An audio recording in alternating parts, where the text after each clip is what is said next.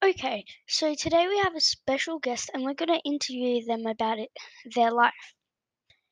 It's Mary Mackillop, and we're gonna ask some questions. Do you mind answering them?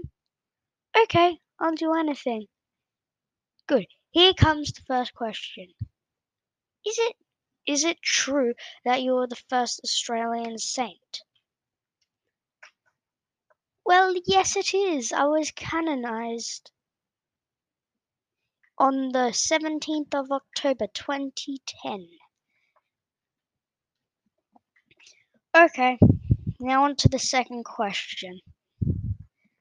Did you make the first free Catholic school where anyone and everyone was accepted? Yes, that is correct. It opened in 1866. Third question. Is it true that you have a desire to help the poor and people in need? Yes, that's true. I spend my time to help them. Now, last but not least, question 4. Is it true that in 1866 you and the Woods founded Australia's first order of the nuns that were the Sisters of St. Joseph the Sacred Hearted?